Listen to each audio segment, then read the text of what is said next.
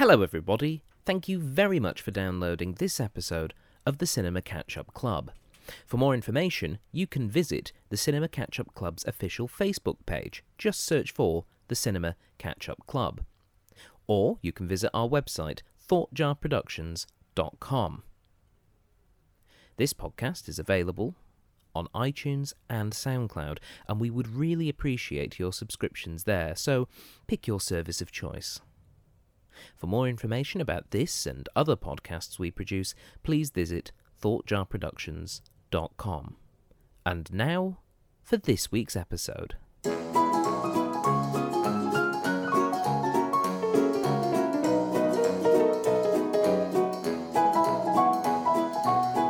Hello everybody, and welcome to the Cinema Catch-Up Club. I'm your host, Stephen Platt. Thank you very much for downloading this week's episode.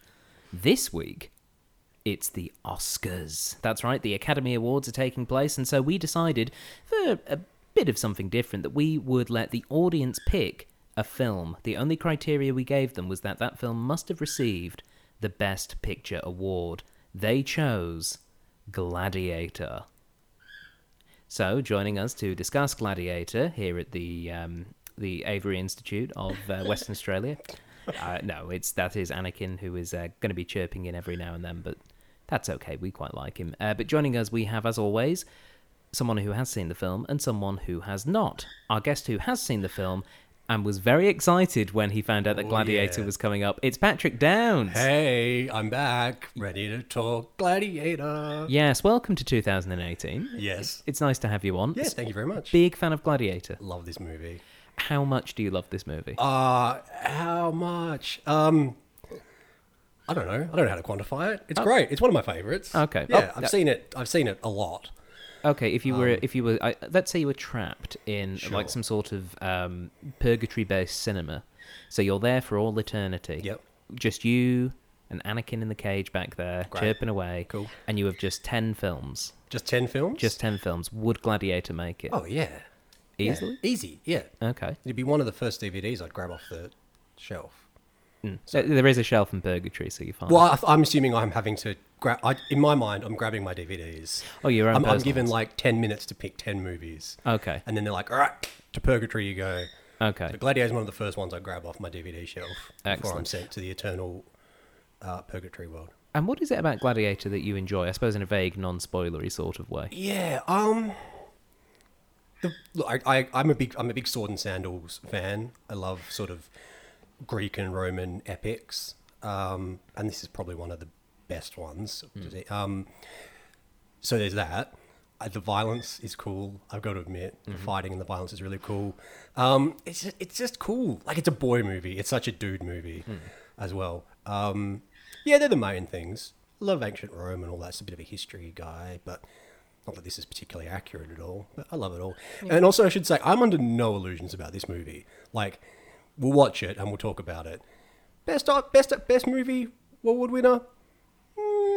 We'll see. But yeah, love it.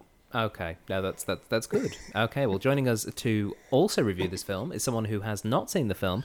It's Dr. Carmen Dohle, everybody. Hello, thanks for having me on again, Stephen. You're most welcome. And you have not seen Gladiator. No, I have not, no. So, what do you know about the film? Well, it kind of launched Russell Crowe's career pretty much, didn't it? Kind of. He was already, like, pretty well known, but it was definitely, like, the big step to stardom for him, yeah. And then it's sort of like one of the first kind of epic films, I suppose, of the 2000s. Like, it sort of certainly contributed to that whole genre in the 2000s. Yep. And Oliver Reed is in it, and he died during filming or something, and that was the first time that they put a jumping CGI ahead to body IMDb on facts, something. Steve. That's all I know. Well, no, I mean... I think it was in Mad Magazine. Yeah, I mean, that was certainly mentioned in the IMDb trivia. Yeah. But yeah, I mean, this was Oliver Reed's last film. Yep. Partly because he didn't quite finish it. But yeah, and it's I suppose it's the first indication of a Grand Moff Tarkin effect that we that we get seen done, where we try and sort of piece together. I would argue an actor digitally. Much more. What's the word I'm looking for? Doesn't matter. I was going to say much more well done. More advanced than Grand Moff Tarkin's. Are we talking about his little appearance in? Yeah, we'll talk about Rogue One. Yeah. That's, I think, the trouble is it's not Much a more little elegantly appearance. done than that, I would argue. Yeah. Ooh, okay. Well, we'll see. We'll wait and see. I mean, this film is 18 years old at this point. You know, it'll be interesting to see how that particular effect holds up, and indeed how the rest of it holds up. You know, is Joaquin Phoenix as crazy as we remember him? Probably. You know. So, without any further ado, should we watch the film? Sure. Yeah, let's do it. All right, we've got launch from everyone. I'm getting up already. Let's go. Okay, for those of you at home, grab your DVDs and a very, very comfortable seat, because this is a long one, as we prepare to watch Gladiator.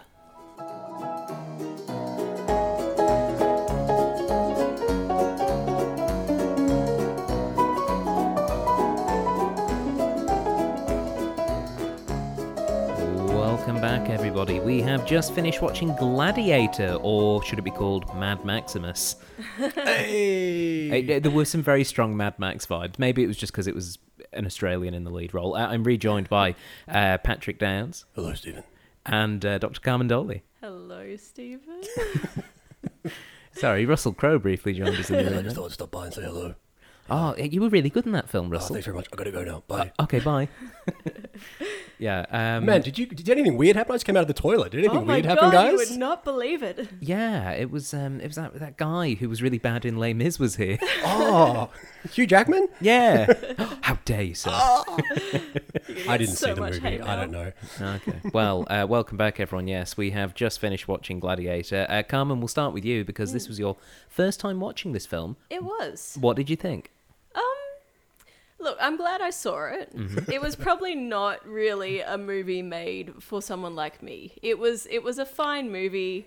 I don't know if I would pay $17 to see it in the theater kind of movie, but it's a perfectly cromulent movie, let's say that. Excellent use of the word cromulent. Yes, there. thank you. I do love the word cromulent. Yes. So okay, like just It's acceptable. yeah, acceptable. Certainly not a bad film. No. Bordering on good. Bordering on good. Okay. Yeah. Not I mean, I'm just trying to think of an epic movie that I like, but it's not quite Lord of the Rings. I was going to say there's a but, Lord of the Rings poster over there. That I'm I think not that's sure more Jason's than Right. me, unfortunately. Yeah, I don't know. Maybe it's just that I'm not into epic movies in general, but it was fine for what it was. Okay, and Patrick, when did you last watch this film? a few weeks ago. Okay, so big fan. Yeah. And how was it this time? It's funny watching it with people because it's normally one of those ones I do watch on my own because I totally understand it not being for everyone because it is quite long and parts of it are really slow. I did say while we're watching it, I forget every time I come back to this movie just how slow all the talking scenes are. Oh, for sure. Yeah. I kind of just, I don't care about that so much. That kind of just washes over me. But yeah, someone who's not really, enjoys those kind of movies in the first place might struggle. But yeah, watching it with people, was kind of like, it's fun. But yeah, it did make me realize perhaps some of its flaws. Yeah, A bit more. Yeah. I mean, it's still on that weird purgatory list we talked about. Yeah, for sure. It wouldn't make Carmen's, but it makes yours. It still makes mine for sure. Yeah. But I'm definitely a bit more aware of places where it drags. Yeah. Well, I mean, no, fair enough. watching it again, and for me, it's the first time since I think I was in high school since I've seen this film. So Yeah. it's at least a good 10, 12 years. And so I forgot most of it, to be perfectly honest. Yeah. I was like, I knew roughly, okay, I know that Maximus dies at the end. But I also know that he gets to kill the Emperor. But a lot of the other details I'd sort of forgotten. And rewatching it and watching it when it's almost 20 years on, it still looks pretty good. It does look good. It does look great. Yeah. Like obviously it's early days of blue screen, and some of the blue screen is like that's pretty good, and others is like that's a blue not screen. so good. Yeah. But the majority of it, in fact, I wouldn't say there's anything that's unwatchable in it, with the possible exception of some of the slow motion stuff. But we'll get into that. Yeah, later. because there was a reason for that. Yeah. But it's very watchable. The acting is pretty good. Yeah. It's not absolutely outstanding, even though Russell Crowe did win the Best Actor gold. Yeah, which Did is he really? Yeah, he got. did. Yeah, this film won 5 Oscars, and he got one of them for Best Actor. I find that surprising. Yeah, Yes. I'm Yeah. not trying to disparage Russell Crowe. No, here, but no, and again, yeah. I totally would cop to that as well, Yeah. because why? Like, Yeah. why did he win for this? I can't remember what else was nominated that year. I'm just pulling up a list now. cool, yeah. But Yeah. yeah, Because he's great in the role. It's perfect because he looks the part and he does the stoic, revenge-driven man really well. Yeah, yeah. But he's not doing an awful lot with it. Yeah, I feel like you could have put many other actors in that role. Yeah, And it still would have worked. Yeah. Like last time I was on, we were talking about Groundhog Day, and you couldn't really do that with anyone apart from Bill Murray. But No, I of course feel not, with yeah. that role, it could have worked. It's a bit with of a lot cookie-cutter actor. role, for sure, yeah. Very much so. certainly. Just had a quick look. The other nominees, the Best Actor at the 2001 Academy Awards, when Russell Crowe won as General Maximus Decimus Meridius. Maximus Decimus Meridius. Thank you very much. Javier Bardem for Before Night Falls. This is my audition, by the way, for the Oscars. Tom Hanks, Castaway, which I would argue maybe that was is more deserving. I of think Oscars. so. Maybe, Yeah, I yeah, think in terms of pure acting, yeah. Ed Harris in Pollock, where he played Jackson Pollock. I didn't see that. And Jeffrey Rush as Quills in Marquis de Sade. Marquis de Sade in I meant Quills. to say that, and I never did. Yeah. So yes, sorry. Yes, I read you that. said it wrong. earlier. Yeah, he was. Yeah, He was so- Braveheart in the film William Wallace. But yes, Yeah, so I reckon either Tom Hanks or Jeffrey Rush. Yeah. Probably more, regardless of one's opinions on Jeffrey Rush these days. Probably more deserving of a best actor for those two roles than old Rusty was for this one. possibly. But Personally, I would think so. Yeah. I just think they did a bit more with Yeah. not having seen the other two movies. fair but- enough. Yeah, I mean, look, but it's still a good performance. Oh yeah, Yeah, yeah. yeah. It's certainly. I would say it's worth a nomination. Certainly, Sure. Yeah. But Yeah. maybe everyone just got a bit of Gladiator fever at that Yeah. time. I think also Perhaps, yeah. considering the physicality of the role and everything, he did kind of embody that character really well. So while his actual more acting scenes in terms of the dialogue and things maybe was a Yeah. little bit dry, Yeah. when he was allowed to cut loose and be a badass Or get emotional. Yeah. or get emotional, he Yeah. did really well. Yeah. Certainly. Maybe it was just sorry to interrupt. No, Maybe no, it was no, just like I think maybe one of my beefs with it was that he didn't really seem to develop as a character for me. Yeah. Like, I mean, at the start, I was like, oh, he's this great warrior, but he's humble and he doesn't like to lie and he just wants to go home, and he's not very relatable because he's not flawed in any way. And even after this big event happens to him with his family and the deaths and whatnot, it still doesn't really change him very much. you're totally right, yeah. The characters say to him, oh, you've changed, but no, he hasn't. He just kills when it's necessary, and he's still good and honorable, and he doesn't really seem to be flawed or driven by revenge in any way, even though that was kind of the point they were trying to get across. Yeah. He's Batman, Yeah. basically. He is. Basically, He's ancient yeah. Roman Batman. You're totally right, though, about him not really having much of a character arc. Yeah, Like, and it was hard to be for him to be relatable in the first yeah, place, I think. because he was. You're right. Yeah, And he the was film, the film starts with a wheat hand and it ends with a wheat hand. That's the thing. It's Yeah. like it literally, he goes through all this stuff, but it still ends with him walking through a field of wheat with his hand, brushing Yeah. along some wheat. Yeah. So the core central character that is Maximus doesn't really change. I have to agree. He has these horrible experiences and he just sort of gets sold into slavery and accidentally ends up in a position where he can get revenge. It's not. Yeah. It's Even not, the act of killing all these other slaves didn't really seem to upset him that much. Yeah.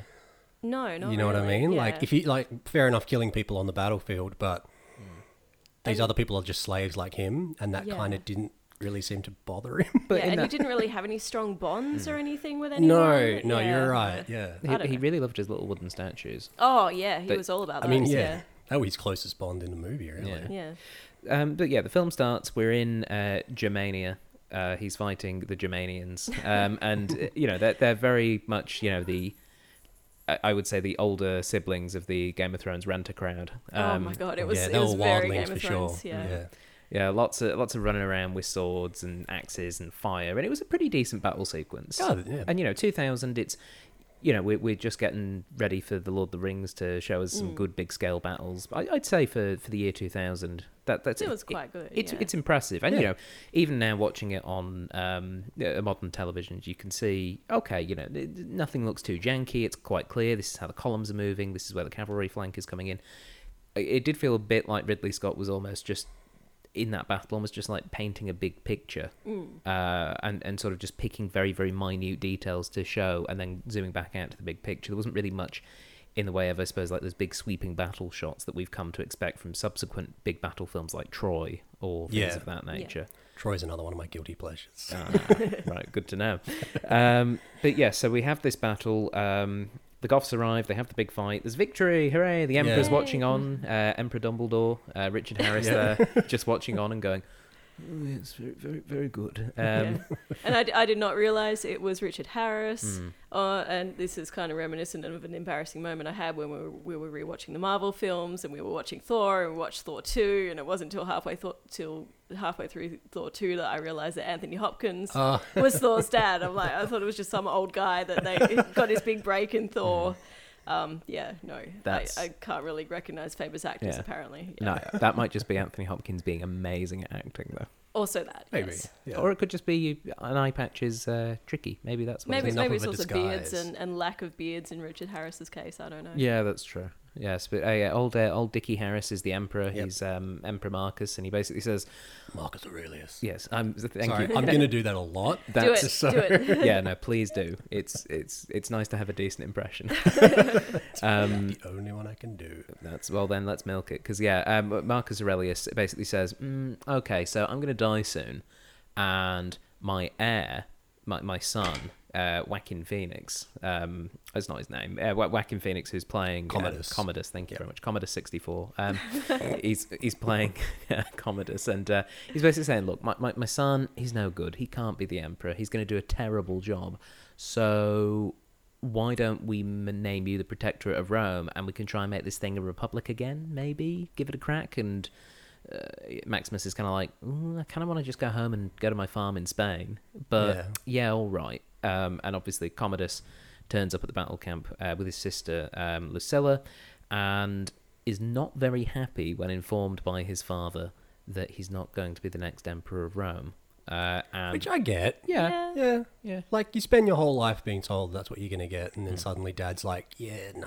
Yeah, right at the last moment, it's like, no. And so he has the very healthy emotional response of suffocating his father to death. During a spit tantrum. Yeah. Yeah. So, yeah, that was... I forgot how quickly that happened. I was sort of in my head... messing around. In my head, I was kind of going like, okay, so he's going to go away, and then he's going to come in at night and smother him with the pillow. And it was like, no, cut out the middle, man. We've got to get this thing in under 3 hours. But I think that worked really well, though. I mean, I think because he's so worked up and you know, like you said, having a spit tantrum and not being named Caesar, that he just grabs Richard Harris and just holds him into his chest until he suffocates, and he's kind of wailing and having a little tanty. I don't know, it feels very real to me for someone who is sort of a psychopath like Commodus is portrayed in this movie. Yeah, you could see like 50 years worth of inbreeding in those facial expressions. Yeah. It was fine. It helps that Joaquin Phoenix is a bit weird looking. I noticed about halfway through, he looks a bit like Tobey Maguire when he cries as Spider-Man. Okay, yeah. Not when he's normally Spider-Man, just when he's crying. They've got the same like upset crying face. I mean, I can sort of see him as like an early precursor to Ramsay Bolton, actually, as well. Funny thing you should say that. Okay. One of the trivia bits. Should we spoil it? No. I'm happy to bring it up straight away if we hit on it. It's like natural conversation. Yeah, you know, it's nice for the listener. What happened? Jack Gleason, who played first Shitty King, what was Joffrey, based Joffrey off Commodus. Oh, I can see that. Yeah, that was one of his like bases that he said in interviews where he was like, I based it off Gladiator, and it's a great crappy king performance. Yeah. Or crappy emperor in this case. So chokes his dad. Oh, I'm the emperor now. Whoops. Yeah. And the other. Oh, guys, he died somehow. Yeah. Oh, how about that? He was so overcome by me turning up. Literally, he was overcome. But the other thing about Commodus, which he's bratty and he's emotional, but he's very, very quick to a coup, very quick to putting in actions which will maintain or put him in positions of power. Yeah. Like there's a reason he's able to have that power, even though it's only for a short time. He's pretty cold. Yeah. Oh yeah, sure, yeah. Slytherin for sure, yeah. Indeed. Yeah. And so immediately Maximus is arrested and sent out in the woods to be executed. Yeah. And not only that, his family are just going to be executed anyway, because it's like, we're just going to make sure, wipe them all out. Maximus shows why he's in charge of the Roman army, though, by fighting his way out of an execution with some, pretty dirty tactics and great sword throwing. But yeah. It was pretty cool. It was, I like that scene a lot. I mean, that to me is when the movie kind of kicks into gear, where because the opening battle scene's really fun, and then there's a long bit of talking with the whole Caesar bit and who's going to do what and all that. But then when Maximus fights his way out of his execution by sort of giving the guy a reverse headbutt, and then the guy can't get his sword out of his scabbard because the frost, it makes the blade stick. And then just killing, and he throws a sword, and then go watch the movie, everyone. It's it was a good scene. Yeah, and I think that is where the film shines, is that the fight choreography is pretty damn good. Yeah. The whole way through, they have lots of different types of fights, lots of different elements coming into those fights, and they're all put together really well. Yeah. And it is a joy to watch these well choreographed and rehearsed routines. And yeah, you're right. That still look scrappy. Sometimes I think when you watch a movie with really like the first thing my mind jumps to when you think over choreographed is like the Star Wars prequels. Yeah. Like those fights are so choreographed that you're just looking at them. It's like, well, it's just like they're dancing. Like there's no element of danger here. I think they've done a really good job of making the fights, especially the actual gladiator duels, look scrappy and desperate. Yeah. I mean, and also very genuine. Yeah. the thing with the Star Wars film is it's a heightened fantasy, whereas True, Gladiator, what the whole team are trying to do there is create something that feels real and it actually happened in history. Yeah. Everyone spoke in British and Australian accents, but that's okay. There's a few Scots in there as well. Oh yeah, I think. yeah. Although I mean that was a deliberate choice from the team to go. One of the potential options for Russell Crowe as a Spanish character is he did consider trying to speak like Antonio Banderas. God. And yeah, that was dropped pretty quickly. Yeah, I can't imagine why. Can you give it a crack? My name is Maximus Decimus Meridius. It's not great. You killed my family. Prepare to die. It was more Pepe Le Pew than Antonio Banderas. Antonio Banderas. Oh no, more like Mandy Patinkin by way of Pepe Le Pew. Yeah. And yes, so unfortunately for Maximus, he does get out of the execution, but his family are killed before he can get to them and rescue them. And this is obviously very upsetting, considering that he spent his entire time in the Roman army fighting for his family and for his home. Yep. I mean, it would be upsetting anyway. Yeah. But particularly for a character like Maximus, who is essentially like the perfect soldier, he's this is absolutely devastating, and Russell Crowe is a brilliant snot cry. Just lets everything fly. Well, that's one of I think that's one of the trivia. It is. Him and old the director Ridley Scott. They were like, okay, we can do this a number of ways, but we should do one where you absolutely lose it. Well, I think in the script it was written that he was kind of meant to sort of stoically look at them with a single tear in his eye. Oh my God! And Ridley Scott and Russell Crowe were like, no. We need to give it. I think Russell Crowe's exact words were like full on snot fest or something. So they were like, no, we need to give this everything. And I think that's a much better choice for it. Otherwise, like you said, it would have just been so tacky. Yeah. And it really reflects the fact that Maximus is broken. Yeah. And so he's, he buries his family, and then we see him literally just lying on the grave, probably just waiting to die. Yeah. When he's picked up by a passing travelling group of slavers. Yeah. Plot device. But, he's literally just... He's there because he's got a pretty nasty wound on his arm as well. Yeah, during his escape attempt, he got a bit of a cut. Got cut pretty badly. Yeah. And then, he comes to... and he's in a slaver cart, and there's a fella standing over him saying, "Don't touch the maggots in their wound. They're cleaning it. Just leave it, please. This is good."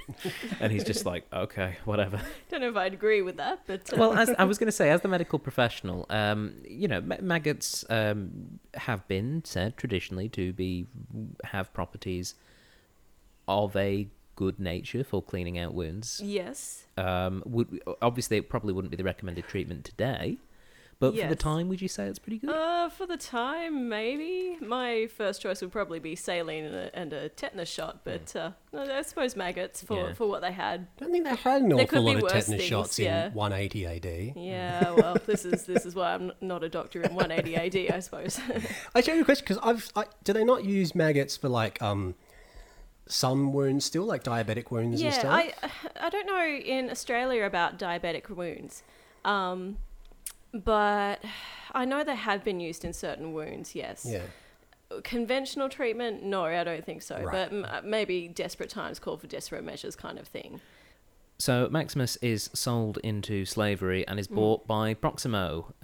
You could say it was acting, but it was basically just Oliver Reed. It was Oliver Reed basically just being Oliver Reed. Yeah, just turning up and going, "I'm a bit of a drunk and I don't care what people think. Okay, let's just get through this, everyone." But he is great. He was introduced with the brilliant queer giraffes line. Yes. Yeah. What did you was miss the that line? one? No, I remember the queer giraffes, but I don't remember basically, the line. Omid Jalili turns up playing his usual role as Arabic slave owner. Yeah.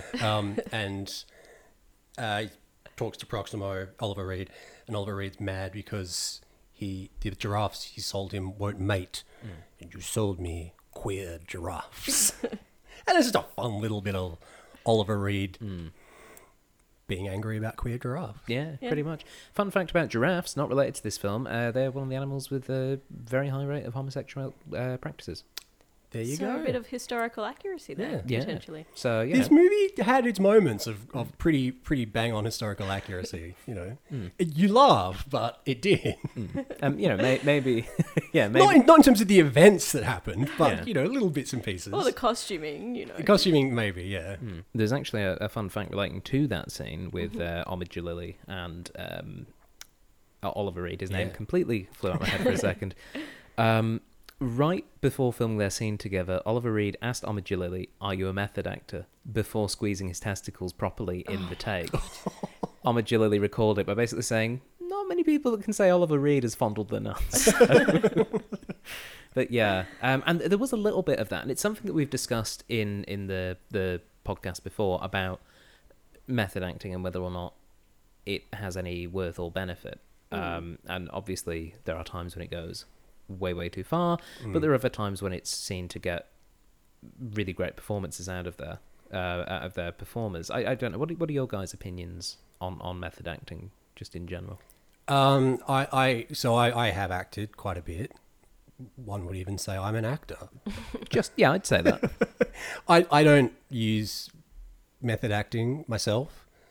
I think it's a bit. I don't want to get too against it, but I just think it at its best, it can be just as good as any other method of any other form of acting. At its worst, it can be actually dangerous. Yeah. Physically or even mentally. Yeah.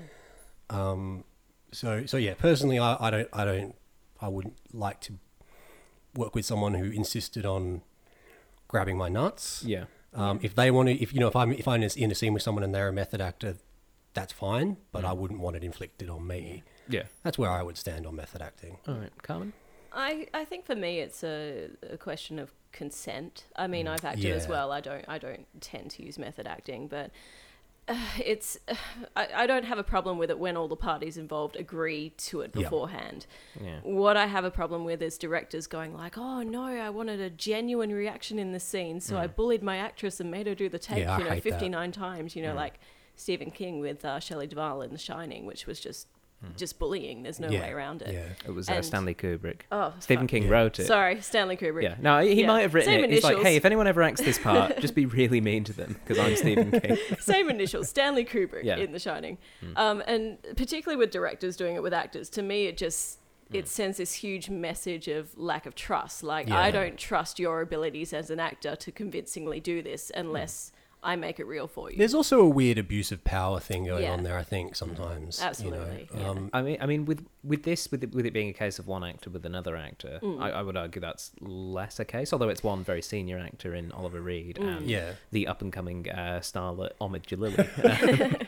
but like, it would still make me mad if he just if I was Omid Jalili and I just got grabbed in the crotch. for Like, sure. that would really piss me off. Yeah.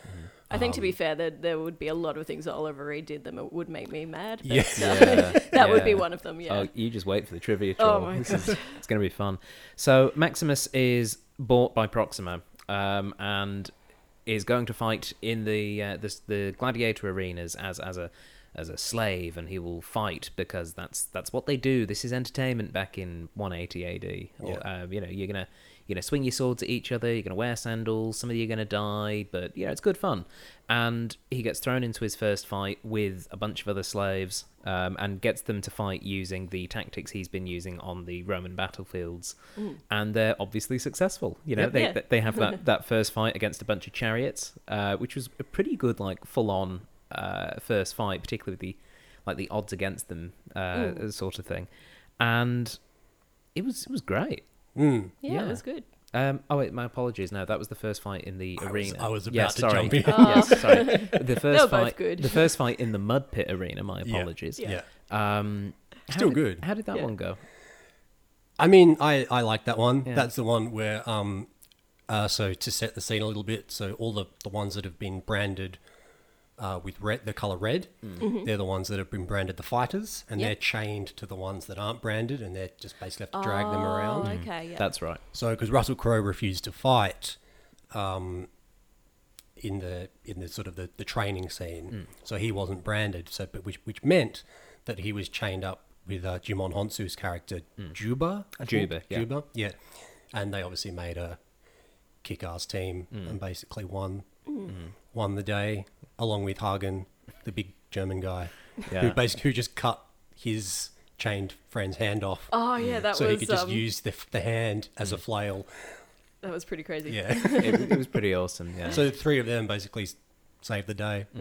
So they have this first fight in the mud pit arena, Yep. and they're established as being, these guys can fight. And Maximus gains a reputation for being very, very good at fighting, and just has this one fight where he goes out and just murders like 7 dudes in a row, with the always brilliant tactic of let's fight him one at a time. Yeah. And he just goes through and he just decimates them in about a minute. Yeah. And everyone's just kind of like, oh, is that it? And he says the immortal words, "Are you not entertained?" But he says them a bit like this. Are you not entertained? I can't even do it. Yeah, my inclination is to really bellow it. I think we need Jason on the mic here to Yes. actually do Yeah, his, because I Jason, think you wanna I think his impersonation is better than the actual delivery. Jason, would you care to come over to Carmen's mic and just give us a little bit? Come on, honey. God, I've got to remember.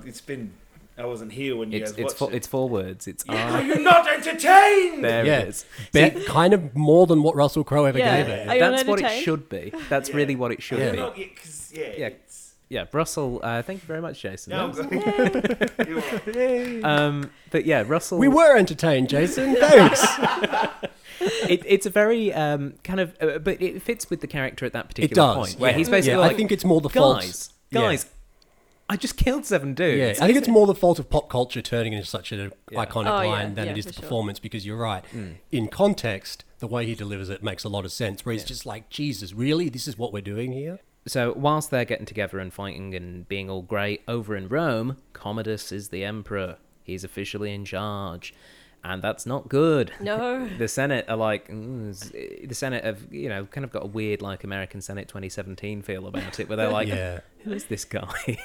And you have Derek Jacobi there being the... Better do whatever he says. Yeah, being the serious, sassy senator, basically kind of going, so how are you going to lead? And Commodus basically just going, other people are just going to love me. And he's like, right, okay. He's It's like basically- the Scott Ludlam of the Senate. Well, because they open and Senator Gracchus, Derek Jacobi is basically, so we've got a massive sanitation issue, and Joaquin Phoenix just goes, yeah, no, I'd rather have an Olympics than deal with that, so let's just do that. And the Senate's all like, Oh, okay. Very good, sir. Sure. And Jacoby's just like, oh, Gracchus is not happy about this.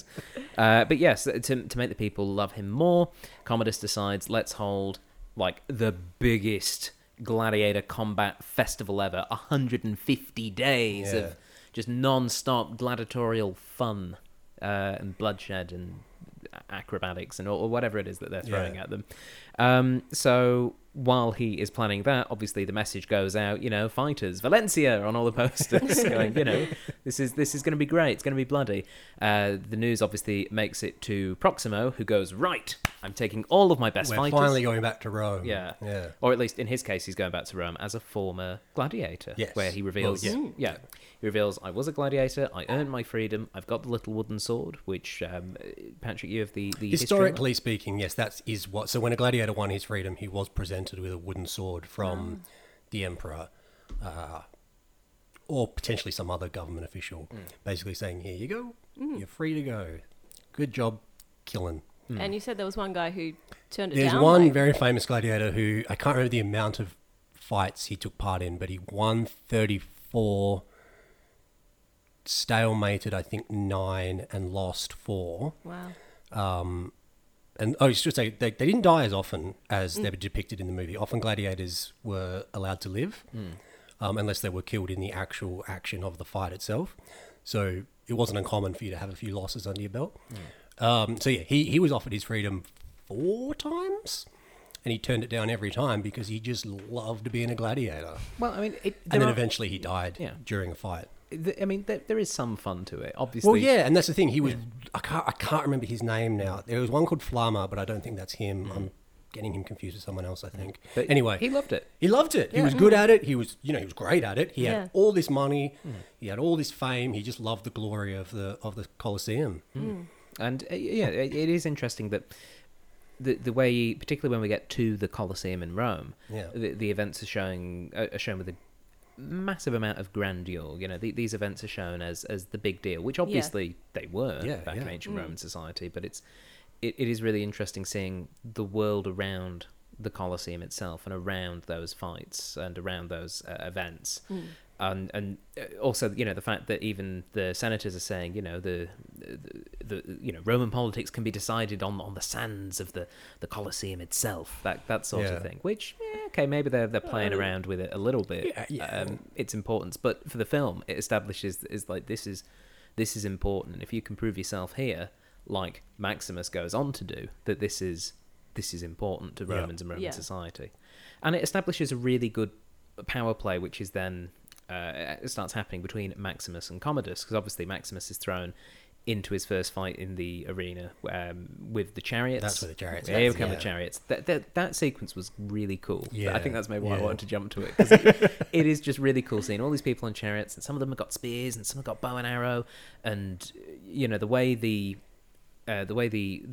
barbarians, Maximus and his ragtag team of soldiers were the original Expendables. Yeah. They're playing the role of the barbarians. Yeah. Hannibal's barbarians. Yeah. And I mean, I have to be honest. I when it comes to the Carthaginian Wars, I'm all about Hannibal. Yeah. The guy was amazing and just fell short. Just fell short. He did a lot. Anyway, this is not Roman history podcast, but yes, they have this good tactic for getting the chariots off, immobilized by either forming a kind of blockade with their shields or hitting kind of a phalanx, but not quite. And but also like jamming the spears in at the right time to like knock some spokes loose, and it ends up being really effective. And it's just a fabulous sequence. And then it ends, and the emperor's all like, "Oh, that was pretty cool. Better go meet whoever this weird helmety person is. It's probably not someone from my past. He's just everyone calls him the Spaniard, but I don't know who that is. I don't know any Spanish people, so they're all dead." But yes, he goes down, and one thing that we didn't quite touch on, which I've just remembered, is the fact that just before this fight, the emperor's nephew Lucius meets Maximus. But Maximus doesn't know that it's the emperor's nephew until right at the very end of the conversation. And so when the emperor comes down, he brings the nephew with him, and Maximus is all there with an arrowhead, like, right, I'm going to stab. Oh, he brought a kid. No, nephew shield. We should also say as well that we've kind of glossed over how important Lucilla, Commodore's sister, has actually been kind of in this, not in terms of affecting the plot, but in terms of her relationship to Maximus. There's some, there's some chemistry. There's some chemistry there. There's some implications that they might have had a little thing going on back in the day, and that's why. So her son is Lucius, and that's why he's kind of reluctant to murder his uncle right in front of him, because he cares for Lucilla. And that relationship with Lucilla really comes in strongly in the second half of this film, because in the first half it's just kind of like, we first see her and Commodus in the carriage heading to the front together, and they're just both like, we're both fabulously rich, we're the children of the emperor, ha ha ha. But then we establish, and there's that thing where Marcus Aurelius is like, oh, if only you were a man, you would have been a better Caesar, and that old thing. Yeah. It's like, well. But then as we get into the second half of the film, Lucilla comes into her own, where she's like, my brother's not good for this country, for this. Oh, he's insane. So, Help us. Yeah, so. Help us, Ross and Crowe. You're our only hope. I mean, there are a couple of scenes like that, where she kind of comes to him late at night and goes, so. We need your help. We've got an emperor problem. But yeah, it's so we have this first fight, and the emperor comes down and is like, I want to meet you, soldier. And Russell Crowe's like, better turn away, can't let him see my face. And obviously everyone goes, oh, he's shining, my God, snubbing the emperor. And so eventually he's forced to remove the helmet to reveal who he is, and he turns around and just says maybe one of the best lines in films in the last 20 years, which is just the whole, this is my name, this is who I was, and now I'm going to kill you. I believe it goes a little something like this. My name is Maximus Decimus Meridius, general of the Northern Armies and commander of the Felix Legions, servant to the true Emperor Marcus Aurelius, father to a murdered son, husband to a murdered wife, and I will have my vengeance in this life or the next. Yeah, pretty much that. And now everyone can laugh at me if you want, but everyone should be doing this. Yes. You are a fan, aren't you, Patrick? I want to see this movie once or twice. But yes, but yeah, it's such a cool line. It is just like, and it's all about the delivery of both yourself and Russell Crowe. Just coming out with this line and basically just stating very clearly intentions. And I think that's really important, particularly as we said before. This isn't a character has a huge amount of progression, so what they start off with has to be good. Yeah. And it's pretty good. Like, there is some stuff to work with there, even if it's just one note. If it's literally just him leaning on the one note on the piano key for 2.5 hours, you want it to be a good note. Yeah. And he hits it pretty well. Yeah, it's fine. It's good fun. So, obviously, this is a problem for Commodus. Commodus is going, He's looking at this, Commodus, and going, oh boy, now I'm in trouble because all the people really like this guy. And even though he's like a slave, and technically I could have him killed at any time, it would be politically bad if I did that. I'd become super unpopular. It also shows just how in over his head Commodus is. Like, they touch on it when Gracchus and I forget which other senator, I forget his name. Anyway, when they're talking, and he kind of talks about how the Roman people are, Rome is the sand of the Colosseum. We've sort of talked about it already. Yeah. And there's allusions to the fact that he'd better know what he's doing. We think he knows what he's doing, but if he doesn't know what he's doing, then things are going to get bad. And it becomes clear pretty quickly that he doesn't know what he's doing. America 2017. Yeah. And so obviously this is not good. So he's like, I know what we'll do. We'll use the Colosseum against him. Let's get someone who's never been beaten. So they bring in Tigress, who at first is just a guy wearing a helmet. It's like, why is he called Tigress? That doesn't even look like a tiger on his head until they reveal the trapdoor tigers. And it's, again, very, very cool. And it was an interesting seeing Carmen, obviously, because we knew the tigers weren't... When you're watching a film, you do have that thing where you're going, yeah, but the tigers aren't really there. It was a mixture of blue screen and forced perspective. But for me, at least, I felt that scene read pretty well. There was a good level of, chaos to it. Yeah, it was good. Can I just say, when they first brought out this undefeated gladiator, I actually thought it was going to be Proximo. And I thought that would have been really interesting, having to fight his mentor guy, I suppose. Well, it's funny you say that because I do think that was in one of the original drafts. Oh, really? That Marcus was going to have to fight Proximo at some point. There you go. And it might have even been at that time. It was. Oliver Reed's death meant that originally Maximus and Proximo were going to be forced to fight just before he fought the Emperor. It was going to be like the Emperor going, you two tried to betray me, so now you must fight to the death. And so they would have that fight to the death with Maximus killing Proximo. But obviously with Oliver Reed dying, and they had to do a very quick fix, they changed it so that his character died in the slave revolt, which again still worked in the film. Yeah, it was fine. Yeah, it didn't feel out of place at all. But yeah, that's interesting. I'm really pleased I got that. I should be a scriptwriter. You should. Yeah, you get a real good sense of when things the should dramatic. go. Yeah. But the scene as it was written was very good, and like the tigers. That effect held up really well. Yeah. There wasn't any points where I kind of looked at it and went, "Oh, that seems a bit dodgy." I think it was a mix of CGI and forced perspective. And clever cuts and things. It worked really well. Yeah, I think I don't think the tigers were ever CGI, but I think they were blue screen. Oh, okay, yeah, maybe. That makes sense. Maybe. Now I say that I might be wrong. I think maybe at certain points there might have been the odd bit of CGI. Maybe when they jumped on him. And stuff. Little bits like that. But I think the majority of it was certainly they had. I think a whole bunch of live tigers that they were utilising. So. But they work pretty well. It's also around this time that Lucilla starts having these secret meetings with Maximus, going kind of like, hey, heads up, I can get you to have a meeting with Gracchus, and we can maybe try and get you out of here, and I don't know, maybe lead another fantastic Roman revolt. Yeah. We're Romans, we do this every 100 years or so. Do you want to lead this one? So she starts setting the wheels in motion for this, essentially...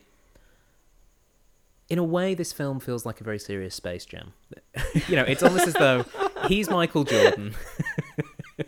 Maximus is Michael Jordan, and the Emperor is the aliens. And Commodus is Danny DeVito alien. Yeah, maybe less ads for Nikes during it, but yeah. So yeah, it's got that slight vibe where it's like you've got to do it to save the world. Air Maximus. But yeah, so whilst this plot is happening, obviously at the same time. A creepy Emperor Commodus is looking at everything and going, I feel like there's some betrayal happening somewhere. Yeah. Oh, God. And he slowly starts to piece everything together and piece together the fact that it is Lucilla that's working against him. He has Gracchus arrested, and obviously that means that the original plan to get Maximus out of there has to be pushed forward to that night. But...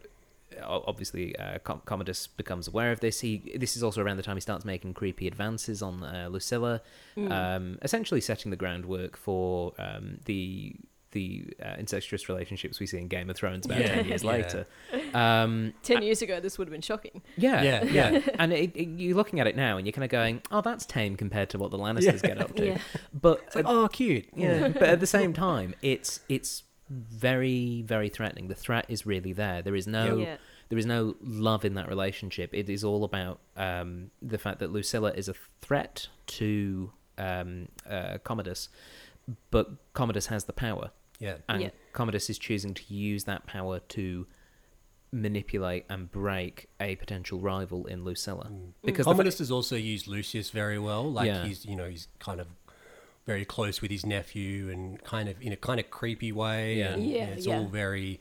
But it's all very implied that you'll do what I say, or else I'm going to... But for me, the reading of that, it wasn't like, oh, he's... No. I didn't read it ever as like him being like, oh, he's going to be inappropriate with the child. No. There was no. For me, which I have seen in some readings of this film, where people have said... I don't think that's... No, I don't. Yeah, my feeling from it was essentially just him going, oh, look, I'm watching your child while he sleeps. Yeah.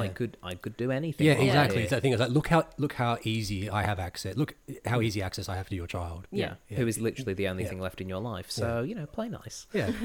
And obviously, he puts Lucilla in a situation where she has to reveal the plot that she was working against him to save her son's life. And so the Roman soldiers turn up at the gladiator quarters and basically say, all right, bring him out. And Proximo's like, lost the keys. Who very quickly gives them away. We have a big slave revolt, nice big fight. Some of the slaves die. Proximo gets stabbed by a whole bunch of centurions. And... shadows and dust. And we see Maximus trying to get away. He sees his friend, his old sword boy, squire, Cicero, thank you. Bringer of wooden statues. Bringer of wooden statues. Old Scarface himself. Kind of looking like a Severus Snape had been on the wrong end of a sword fight. And he gets killed because the Romans have got to him already, and they had him on a horse with a noose around his neck. Horse rides off, he's dead, and Maximus. I also think someone shoots him with an arrow. They do. Just a good measure. Yeah, where Maximus is trying to get him down, it's just like dum, dum, dum, dum. He gets Boromir right in the chest. And so obviously the plot has been foiled. There will be no coup, and now is the time of gloating. Should we talk about Proximo's last scene? Please, That's obviously where they needed to edit in a lot of Oliver Reed. Like lots of that happens in shadows, or it's clearly a stand-in. I think it looks pretty good. Yeah, I think they've done it really well. It holds up. We said at the beginning, compared to Grand Moff Tarkin, I think they've done it much more elegantly. Yeah. In fairness, they had a lot more of Oliver Reed to work with. And also they had to work him into it. Yeah. Unlike Rogue One, they didn't have to work Grand Moff Tarkin. We'll leave your Rogue One. I just don't like that. I feel like Peter Cushing, to me, is fine. It's when you get to Carrie Fisher that it's just something doesn't work. Yeah. For me, Peter Cushing is okay, and I don't know what it is. He looks weird. I get it. Like everyone else is saying, it looks wrong and freaky. I'm like, you can just tell he's not actually there. Yeah. For me, I would think Peter Cushing would be thrilled to have acted in a film after Christopher Lee, despite dying first. I think if there is an afterlife with a bunch of actors together, he's there going, "Oh, Christopher, guess what? They were so desperate for me to be in this film, they brought me back 20 years after I died." And Christopher Lee's like, "Oh, be quiet." And somewhere in the background, Rex Harrison is driving a boat and refusing to get out of their shot. Yeah, and Vincent Price is going, but yes. I think they covered it much more elegantly than... True. It was a good workaround. And so everything's gone bad and there's only like 15 minutes left of the film. What's going to happen? Maximus is captured. Here come the Ridley Scott Christ allegories because he's tied up in the... Chained up, arms out to his side. And we have the gloating enemy Emperor bit coming in, Commodus going, so we're going to fight in the arena now because I'm going to kill you in front of everyone. And just to make sure... Stabs him in the chest. Yep. Stabs him in the chest, nice and hard. So are we all getting the Christ symbolism here? Yeah. just a little bit. Christ was quite relevant at the time. It just he would have been. Yeah, true. Less than 200 years old. Yeah. It's it's fresh in the memory. And they get raised up on this platform, and it's the Emperor versus a heavily wounded Maximus, and the crowd is still going, Maximus. Yeah. Brian Blessed in the crowd is going, Maximus. Oh my God. Yes. That's so funny. Yeah, just that one shot of a rather actually neat looking. It's so obvious that it's him as well. Yeah. Like, it's just like it's like Adrian Edmondson in The Last Jedi. Yes. Once you see it, you can't unsee it. Yeah. It took me a few minutes before I realised that was him, though. I didn't realise until the second time, until we looked at the trivia afterwards. It was about 3 or 4 scenes in with him, and then I'm like, and I nudge my partner and go, because she's a big bottom fan and everything. I'm like, holy shit, that's Ade Edmondson. But then we couldn't see it. Yeah. We could not see it. It was as soon as he turned around. He turned around and I went louder than you should have. I went, that's Ade Edmondson. And got shushed by Ellen and Sarah. But yes. It was a bit where we went, Rick, you utter bastard. Yeah, that gave it away as well. But yes, so Brian Blessed is a great cameo as one of the crowd. Everyone's getting ready for this big fight. They have the fight, and unsurprisingly, I'd say Maximus still kicks Commodus's ass despite being even though he's mortally bleeding wounded. to death. Yeah, awesome throat stab death. Yep. Pretty cool. It's actually quite slow and almost torturous in a little bit. Very dramatic. I also like that you don't actually see it. Like it's kind of obscured. Yeah. I don't think you even see any like blood spit or anything. No, you don't. No, I mean like Commodus is all beaten up because there's a bit where Russell Crowe basically lays into him, fist fights him like Russell Crowe does in real life. Making movies, making songs, and fighting around the world. But so it just like he kind of Commodus makes a swing for him, and then everything kind of stops, and then sure enough, he's kind of impaled himself on his own dagger. I also like we get a little bit of redemption from Quintus as well, because Quintus was the officer who arrested Maximus at the start of the film, and then when the Emperor's going, I need a sword, he's like, No. No, that's not the rules. Yeah, I'm the referee, and I'm obeying the rule book. But yeah, a nice little bit of redemption there for a character who's basically an utter prick. Yeah. He's just following orders, Steve, you know. Oh, okay. That's fine. That's fine then. That's a valid excuse. Well done. But yes, so the Emperor is killed, and Maximus, with his dying breath, essentially says, we're going to do what the real Emperor Marcus wanted. We're going to try return this whole Roman ship. We're going to try turn it back round to being a republic. Oh, and free my men. And then he falls over, and you have Lucilla running out and going like, "Oh, you're dying," and him going, "I know," and telling him to go to his family. We have the wheat field shop, and then the film basically finishes. We have a lovely touching scene where Gracchus and the slaves lift up the body of Maximus and carry him out at the stadium, and the stadium is silent, and as they pay the respects. Whilst I do love that big pan out shot where it's sort of kind of aerial shot where everyone's crowded around Maximus carrying him off, and you can just see Commodus's body off to the left. So a little just white smear, Yeah. just a little white and red smear in the corner, just like tough luck. And then it finishes with Juba, who's apparently taken over as the caretaker of the Colosseum. It's dusk. He buries the little wooden figurines that Maximus had of his wife and son, and basically says, well, that's the end of the film. Yeah. I actually really like that little scene. Yeah, it's nice. I think he does a good job with that, because it's a nice little line as well, because Juba and Maximus talk earlier in the movie about their families and where they come from, because they're both slaves who've been captured, and Juba wants to go back to I don't think they say where he's from, but presumably it's somewhere else in Africa, because they start in Algeria. Yeah, that's right.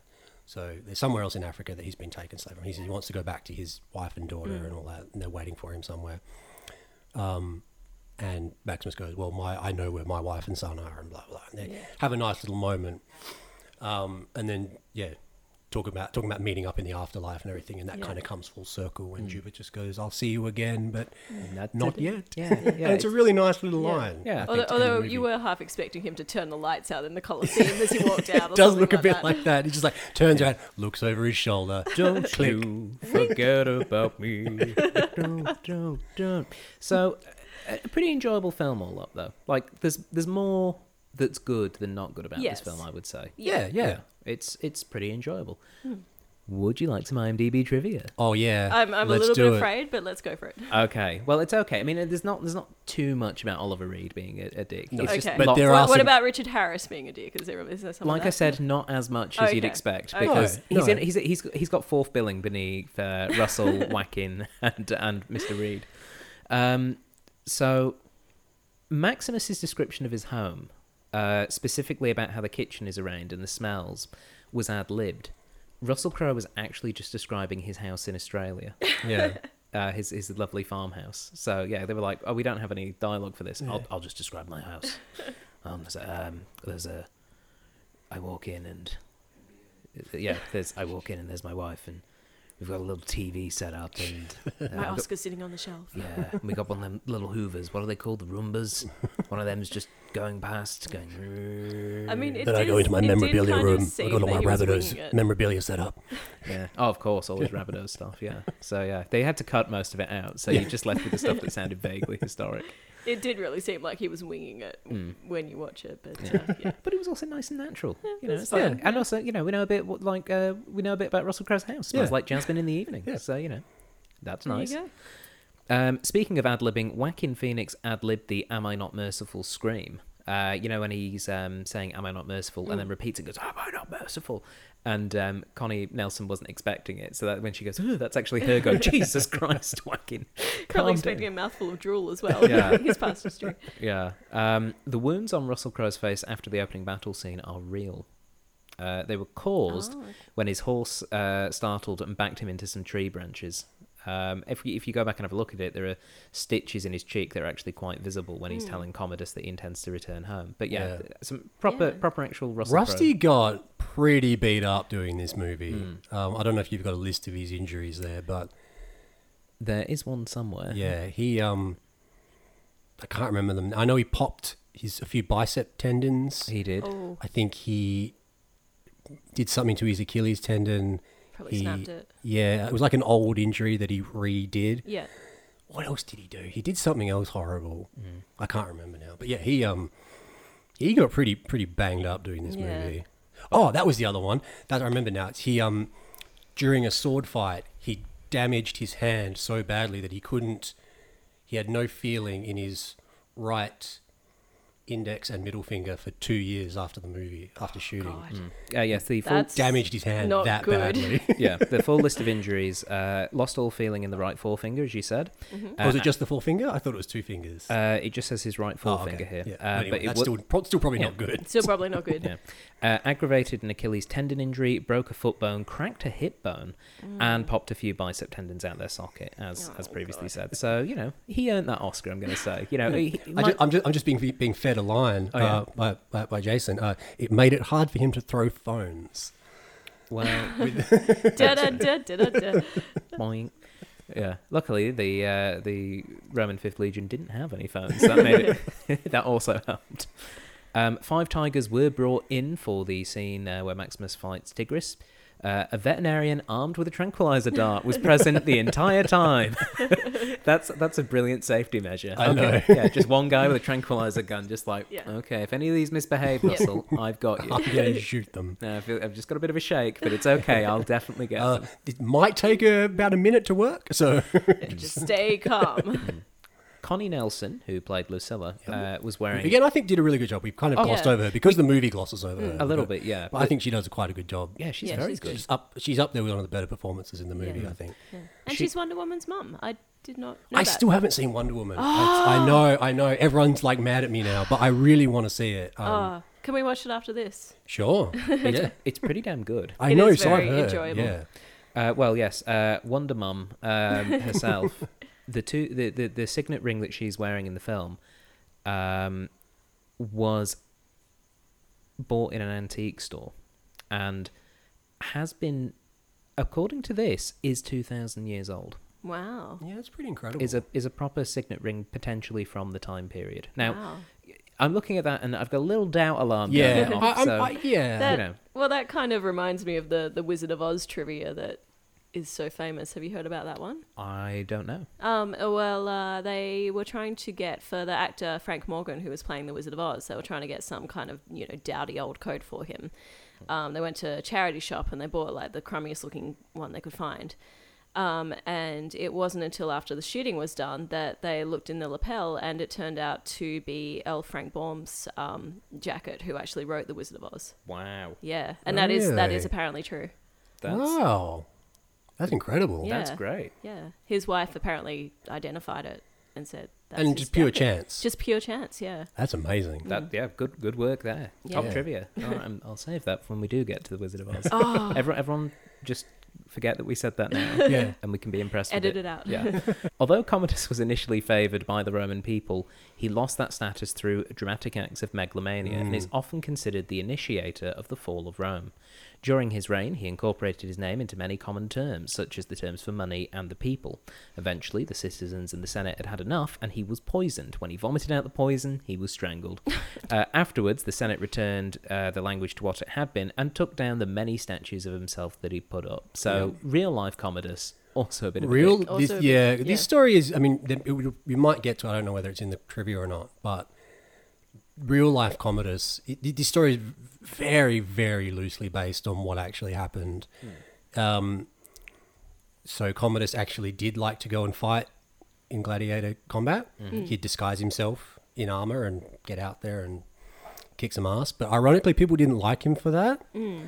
And he also, what else happened? Well, I know for a fact that his death, he was strangled in a bathhouse by one of his loyal servants. Yeah, Narcissus. Yeah. And Narcissus was the original name of Maximus in this script. Yeah. That was the other thing. They attempted to poison him first, but he spat out he vomited the poison back up. Yeah. So there's that scene earlier in the movie where Lucilla's putting some powder in some water for him, and he doesn't finish it or something. The DVD actually skipped right at that moment. So I can't exactly remember if he just doesn't drink it or if he tips it out or something. I think he just made the film skip so he couldn't see it, spitting it out. So there is a nod to the fact that they did try and poison him at one point and as also well. he ends up being a strangler instead of the strangley when he kills his father. So that's right. There's little references here and there. Yeah. The opening battle scene was filmed in Bourne Woods, Surrey, England. Oh, I like this one. The Royal Forestry Commission had originally slated that area for deforestation, so Ridley Scott eagerly offered his facilities to burn the woods to the ground, and the commission accepted. So how good's that? Yeah. I love that one. So those trees were on fire. Like, how lucky though as well. Yeah. It's like, oh, we need like a forest. That we can just burn. Yeah. And Oh, we've got one for you. Oh, thanks, Royal Commission. Yeah. Russell Crowe became friends with Sir Richard Harris during the film, whereas Oliver Reed took an instant dislike to Crowe and challenged him to a fight at one point. And I love that. I'd have liked to have seen that fight. Oh, That I would've reckon been it would have been hilarious. closer than you would think. yeah. Yeah, That sounds like a perfect South Park episode again, going back to Russell Crowe fighting around the world. What would be their finishing lines? Because I think Oliver Reed would have "read them and weep," and then just sit on you. Something about a crow. Yeah. Oh, I don't know.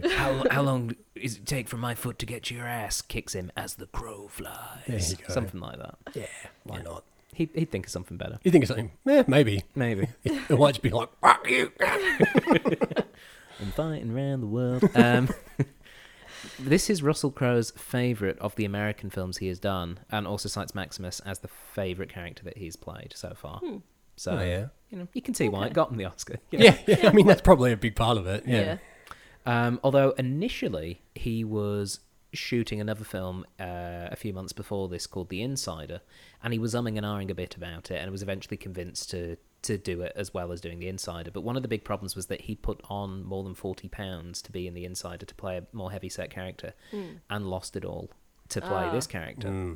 And so he did do that, and he said he claims that he didn't do anything special. He just worked on his farm in Australia for the time period, and farm work trimmed him down to the shape that he was. So And also maybe removed a few biceps or something. I don't know. Yeah. yeah, potentially here and there. Potentially.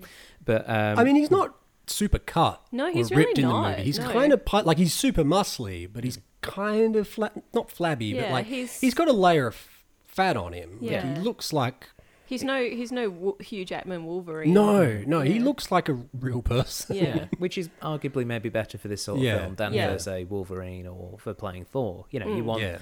your superhero characters to have that comic book body shape, I Yeah. guess. Whereas someone who's playing like an actual older Roman military person, maybe they should have a bit of Just fat. look like a Yeah. strong dude. Yeah. Yeah. In reality, Emperor Marcus Aurelius actually died of the plague, which may be why Gracchus was so concerned about the plague.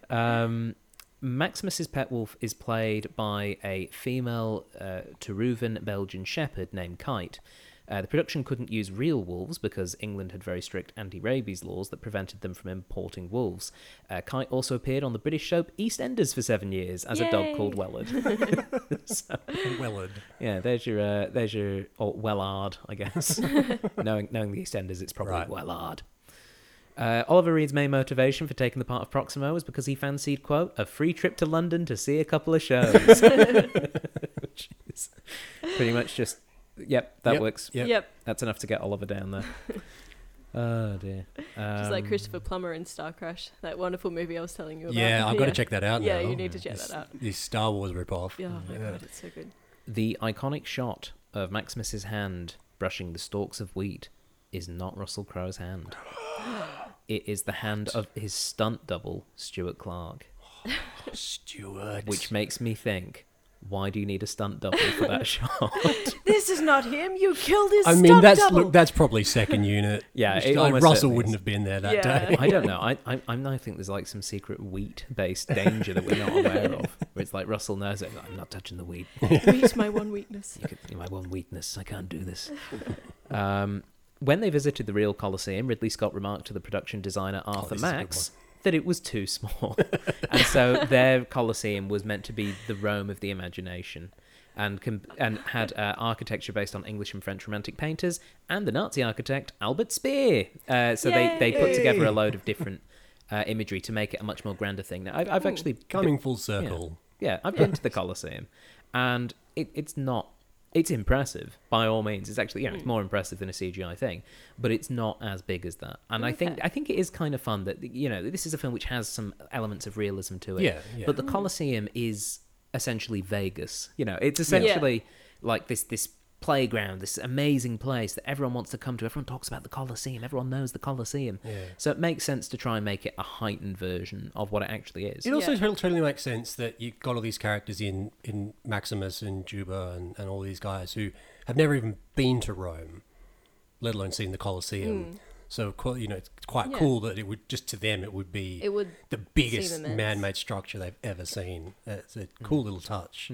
Yeah. For the crowd scenes in the Colosseum, in addition to using real-life extras for the lower layers, there were digital extras and 400 cardboard cutouts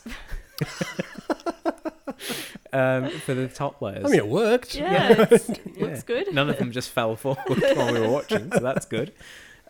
Russell Crowe was continually unhappy with the screenplay, rewriting much of it to suit his own ends. Yep. He would frequently walk off set if he didn't get his way. The famous line, "and I will have my vengeance in this life or the next," he initially refused to say, telling the screenwriter, William Nicholson, "Your lines are garbage, but I'm the greatest actor in the world, and I can make even garbage sound good." So he ended up saying it because he couldn't think of anything better. And Nicholson has said, in my defence, the line was kind of garbage. Just like his character Maximus, he is just like so modest. Yeah. I'm the greatest in the world, so humble. Richard Harris would also frequently ignore any newly rewritten lines because he couldn't be bothered to learn them. So he'd just stick to his old ones. I know a few actors like that. On this set. Maybe that's why they killed him. They're like, let's just kill him off. Just make him stop talking. Oliver Reed insisted to Ridley Scott that his life was his own after 5 o'clock. Yep. So Scott just agreed to that. So when it hit 5, Oliver Reed would just leave the set. I mean, hey, if you can get it in your contract, go for it. Tigris of Gaul was played by Sven Ole Thorsen. Yeah.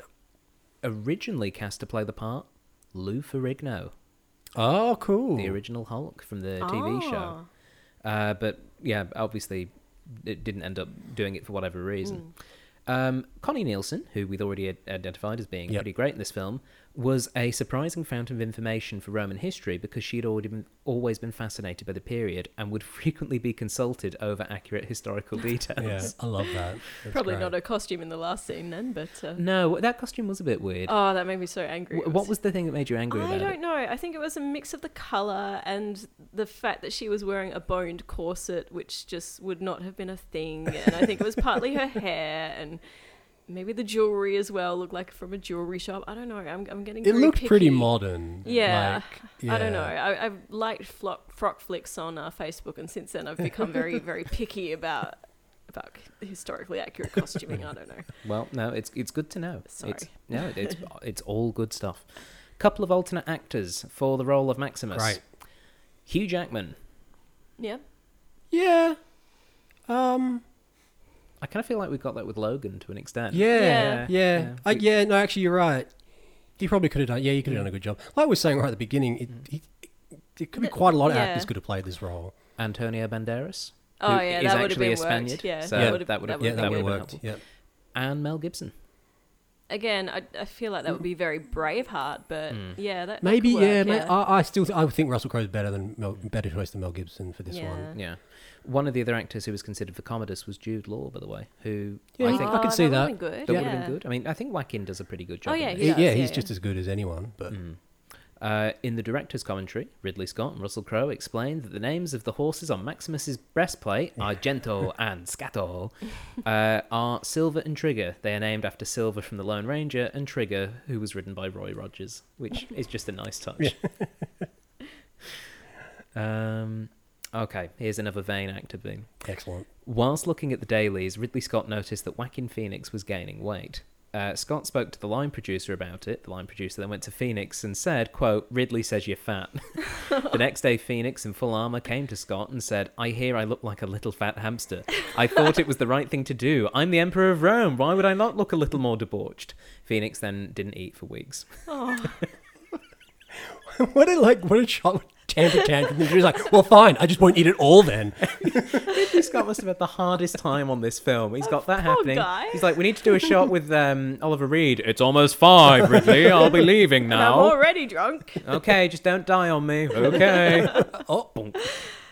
Did you get those new lines, Richard? No, I did, but what we have Is Russell almost ready? I'm just rewriting the script. Can we build another Coliseum? I'm just going to keep remaking Alien films from now on. This is too hard. Connie Nielsen just goes, well, actually, at this time in history... Everyone be quiet, please. Oh, poor Ridley Scott. And he didn't even get the best direction gong at the end of it. Oh, well.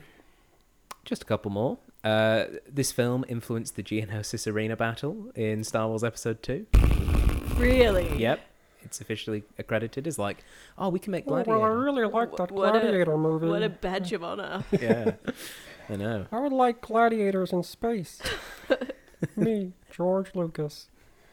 The production used up, because the Colosseum replica, they didn't make a full replica, they made like a 1/3 replica on Malta, on the island of Malta.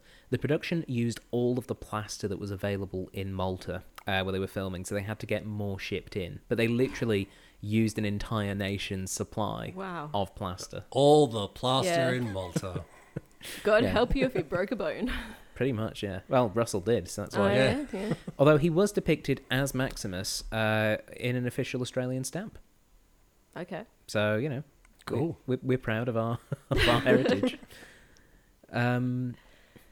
Ridley Scott claimed the opening moments of Maximus pondering a bird before the battle was improvised because he and Russell on the day said they needed to film a moment before the battle, but then realised there was no dialogue. So they literally just had him looking at a bird. So maybe Anakin's interjections earlier in the podcast were kind of appropriate. Yeah, he's start of the podcast, pondering a bird. We had to look at him for 30 seconds before. He does like being looked at. So Richard Harris, who was Marcus Aurelius, was originally set to play Commodus in The Fall of the Roman Empire, a film in 1964. He left due to artistic differences with director Anthony Mann and was replaced, as all actors are, by Christopher Plummer. So yeah, it's kind of nice he got to get back into that Roman story. And of course, as we said, this film did spark a whole bunch of follow-up epic sword and sandal films, including Troy, King Arthur, Alexander, 300, Noah, Kingdom of Heaven, Robin Hood, 2010, Exodus, Gods and Kings, all with the last 3 of those all being Ridley Scott joints. So, you know, Ridley Scott was kind of like, oh, these are fun, and just went and made 3. And I have seen most of those. Is Gladiator the best of those, would you say? Yeah, I think so. Yeah. Okay, we don't need to do them. Good. I think the only one I've seen is Alexander, and that was not good. Yeah. 300's not bad. I haven't seen that. 300's fine. Yeah, 300's it doesn't... 300 just feels very different to me to all those other movies. Well, it's also Zack Snyder. Yeah. Who I keep almost calling Rob Schneider when I go to say, Zack Snyder is directing this film. Sweet Zacky Schneider.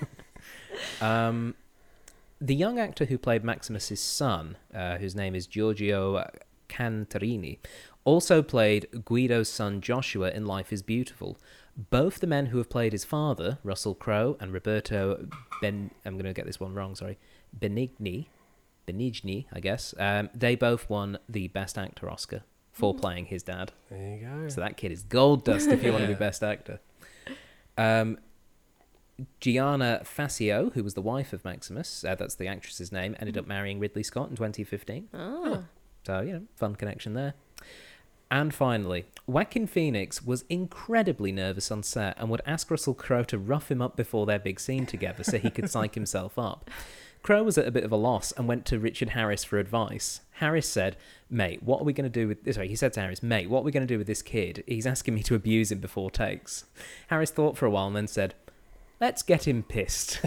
Why would you ask Richard Harris? Over the course of several hours, they drank several pints of Guinness and everyone got nice and relaxed. Poor Ridley Scott. Maybe that's where all the weight gain came from. Yeah. Just has to sneak a few pints before each day of shooting. Yeah. Ridley I wonder where they got them. Oh, Oliver Reed always keeps 10 in his dressing room. It's fine. Who's had my Guinness? I was going to drink them. Brian Blessed walks past. Can I join in? God, it would have been an absolute Oh, nightmare. God. And yet, they made a pretty darn good film. I think did. it has to be Yes. said. So, Can I- Carmen... oh, Sorry, you... well, I was just going to say, like, now, Carmen, was it kind of, how different or similar was it to what you were expecting or not? Or being a big Oscar-winning movie, it's kind of... I don't know. Maybe just going back to what we were talking about before, maybe I just expected more of a dramatic arc or more conflict, like internal conflict. I don't know. Yeah, it's a big epic sword and sandals, and what you see is what you get, and that's fine. Sure. But yeah, maybe compared again to something like Lord of the Rings, where there's lots of conflict between characters and conflict, within oneself. There's not really a lot of that in this film, I guess, and maybe I was expecting more of that. I don't know. That's fair enough. No, I just asked because being an Oscar winner and everything, I feel like people kind of would expect a bit more of a movie. Yeah. I am surprised. Look, as much as I love this movie, I am surprised it's an Oscar winner. So, And it is an interesting one as well, because it's not the sort of film that traditionally wins Oscars. No. At least the Best No. Picture Oscar. The Best Picture Oscar, as we've seen in the last couple of years, generally gets picked... I mean, the films that have been picked recently are things like Moonlight, Yeah. which has obviously got a very important social message. And the last couple of years, it's sort of been that kind of thing. There's no social message in this at all. This is No. literally just, oh, look, swords and sandals done well. yeah. And maybe that's reflective of the time period, as opposed to the actual quality of the film. But I think it's also telling that we had a bunch of films suggested for this poll. We said, just pick Best Picture winners. We had films like Gone with the Wind, The Deer Hunter, One Flew Over the Cuckoo's Nest. This film won pretty easily. It's obviously a film that people like for a reason. It So still resonates with people, Yeah. obviously. Yeah. And it still holds up. Yeah. It's a great looks film. great. Yeah. Obviously, we're recording this before The Shape of Water wins Best Picture, I'm presuming. Fingers crossed. Yeah. What a great movie. Have you seen it? Yeah. Is it good? Loved it. Okay. Well, Absolutely loved it. well- I admittedly have only seen 2 of the Best Picture nominees this year. what's the other one? I saw Get Out as well. Okay. I would be happy if either of them win, to be Okay. honest. But yeah, Shape of Water is... Okay. Have you seen it? No, Oh. I need to watch Get Out as well. Yeah, that's a great movie Yeah, I too. really but yeah, do Shape wanna of see Water that. is just beautiful. Okay. It's a Unfortunately, beautiful film. I don't get to watch many recent films. I tend to spend a lot of my time watching films like this, so I will have to get onto them. But we should score this film. Yes. So, Carmen, you, as the person who hasn't seen the film, you get to go first. What score would you give Gladiator out of 10? Let's go 5 tiger tranquilizer darts out of 10. Cool. Just middle of the road. Yep, Not bad, middle not of the good. road, Just Just middle. this is a film. Yes. Excellent. This Okay. is a movie. Yes. Patrick, what score would you give it? Wow. I mean, I'm going to give it 8 snot fests at your dead wife's feet out of 10. Yeah, it's a fair score. And for me, I am in between you two. I think it's a good, enjoyable film. I think it's a film that I'd be perfectly happy to watch again if it was on, but maybe not one I would pick to put on. And I think that's the sign of like a good film, but one that's just not necessarily one that you think is great. Yeah. So for me, I would give Gladiator 7 well-deserved week's rest for Ridley Scott after directing all of the egos in this film out of 10. So that is it. Did you guys have any other final notes on the film? No, it's great. Go Cool. see it. Cool. Okay. Go see it. Seek Not at consent cinemas before anymore. doing method acting. Yes. Yeah.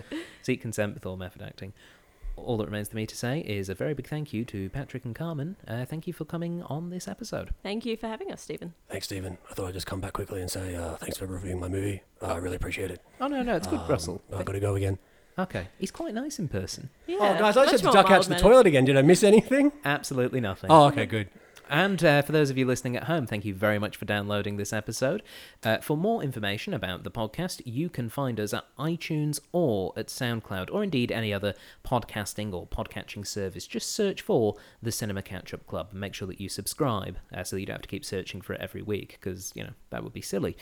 We can also be found on Facebook. Just search for the Cinema Catch-Up Club there, where we have audience polls. This film was picked by the voting audience, and if you want to have a say in what films we do next, then by all means, like us, and you can make your votes there. And of course, we are on Patreon there. If you want to become a Patreon patron and get even more fun content, then just go to patreon.com/CCUC podcast. But that's all for this week, so until next time, goodbye. Were you not entertained?